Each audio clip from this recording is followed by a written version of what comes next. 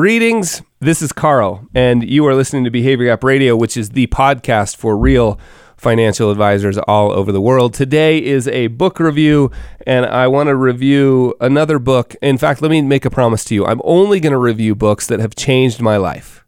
And so if I say that every time, it's because it's true. Every book I do a book review on, it's something that really, really changed my life. And the book I want to talk about today is a book that I just finished, Deep Work by Newport, subtitle, Rules for Focused Success in a Distracted World. This book really did change my life. It's amazing. And if you're not familiar with Cal's work, really, actually, all you have to do is pick this book up and read it. I was going to send you to his website, which would be great and fine, but you'll learn based on how he works after you read the book that reading this book would be the best thing you could do. Now, for this review, I want to tell you a quick story, and this happened like 15 years ago, and I'm telling you this to give you an idea.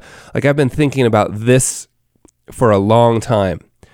And this being like, how do I figure out what my unique ability, that's a Dan Sullivan at Strategic Coach term, what is it that's uniquely mine that I can spend more time doing that so I can contribute in a larger way to the world? And the story is this. I have a friend, and I'm going to call him Dr. Dave. And Dr. Dave was a next door neighbor of mine, a really good friend, and honestly, one of the best people I know. And he was an emergency room doctor, and we used to mountain bike and climb and hike and ski together, and it's always handy to have a really good friend in those activities that's also an emergency room doctor.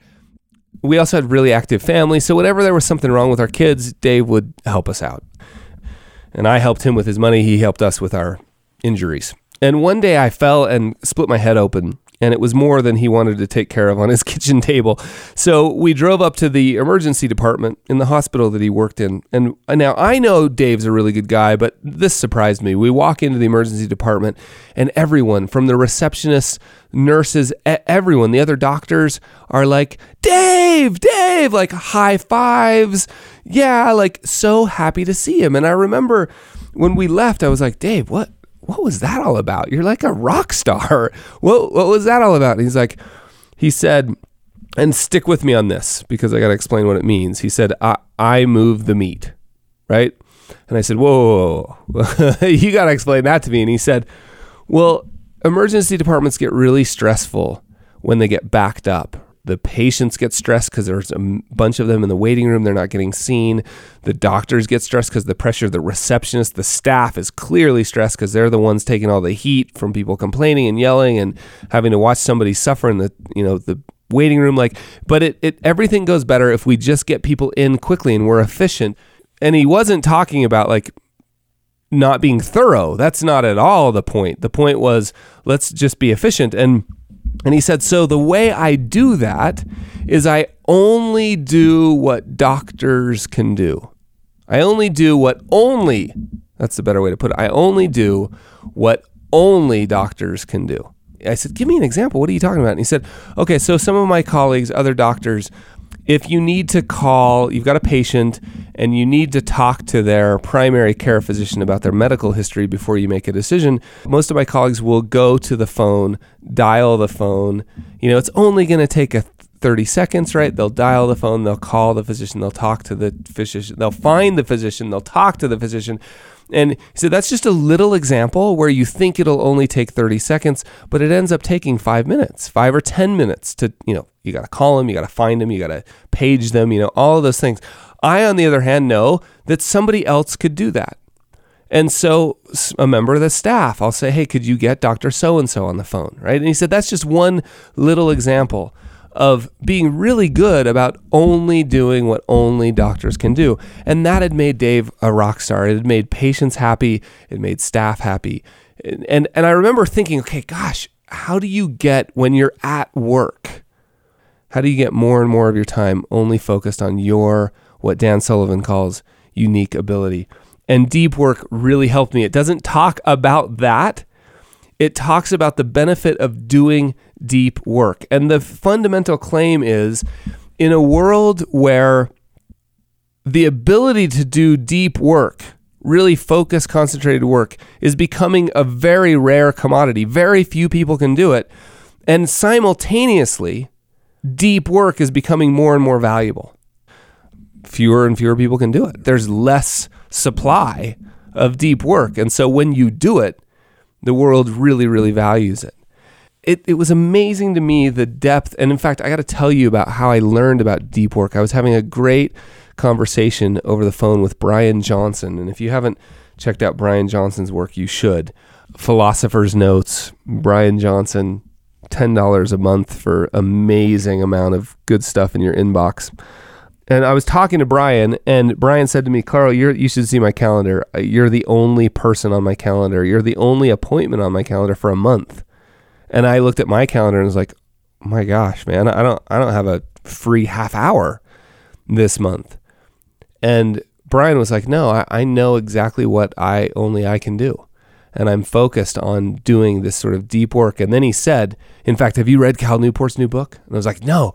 Is there any way I can talk to Cal? And he's like, well, no, actually the reason you can't talk to Cal is because he's very hard to reach. And I was like, what do you mean? He's an author. Like, authors can't be very hard to reach. He's like, yeah, they can. Cal is very hard to reach. And in fact, I asked Brian if I wasn't where for our appointment. Brian said, hey, I'll call you. And I wasn't at that location. So I said, let me call you back. Give me a phone number. And he replied to the email and said, I don't have a phone number.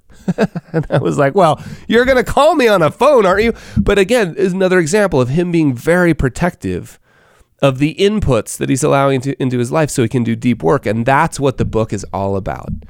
Fantastic read. You should read it. Now, one chapter I just want to highlight. This has gone a little bit longer, but I think it's valuable. Is there the last chapter called Drain the Shallows. How many of you, just and be honest, you don't have to raise your hand. Nobody's watching. Nobody's seeing. Nobody's listening to you. How many of you, when you find yourself at the grocery store in line, or in line anywhere, immediately pull out your phone and start checking stuff? Okay, this is a more personal question, so please don't answer it. How many of you, when you go to the bathroom, take your phone with you so you can check what's going on the New York Times or ESPN or anything else? We've all gotten so addicted. I'm going to use that word. Habitually addicted to filling any empty space with what I would argue is useless information. And so Drain the Shallows is a chapter about just reclaiming boredom a little bit, like learning it's okay to be bored. And the argument is more than just an idea. There's science behind this argument that we've got to rewire our brains to do deep work.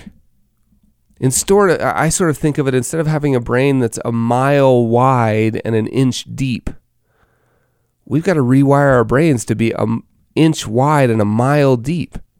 Now, there are some of us who don't need to do that. Cal even talks about that. Sometimes our jobs won't allow for that. But for those of us who are interested in doing deep work that has a meaningful impact on the world, this book's amazing. Amazing. So that's Deep Work by Cal Newport. We have put a link in Amazon, an Amazon link below to the book to make it convenient for you. And with that, thank you for listening to Behavior Gap Radio. And let me just mention, if you like what's going on at Behavior Gap Radio, make sure you sign up for our newsletter. And last thing, feedback, always welcome. Let me just make sure you know the best way to get feedback to the team here is hello@behaviorgap.com, hello@behaviorgap.com. And for my UK, Australia, South Africa, friends outside the United States, remember Behavior Gap is spelled from your perspective incorrectly without the U.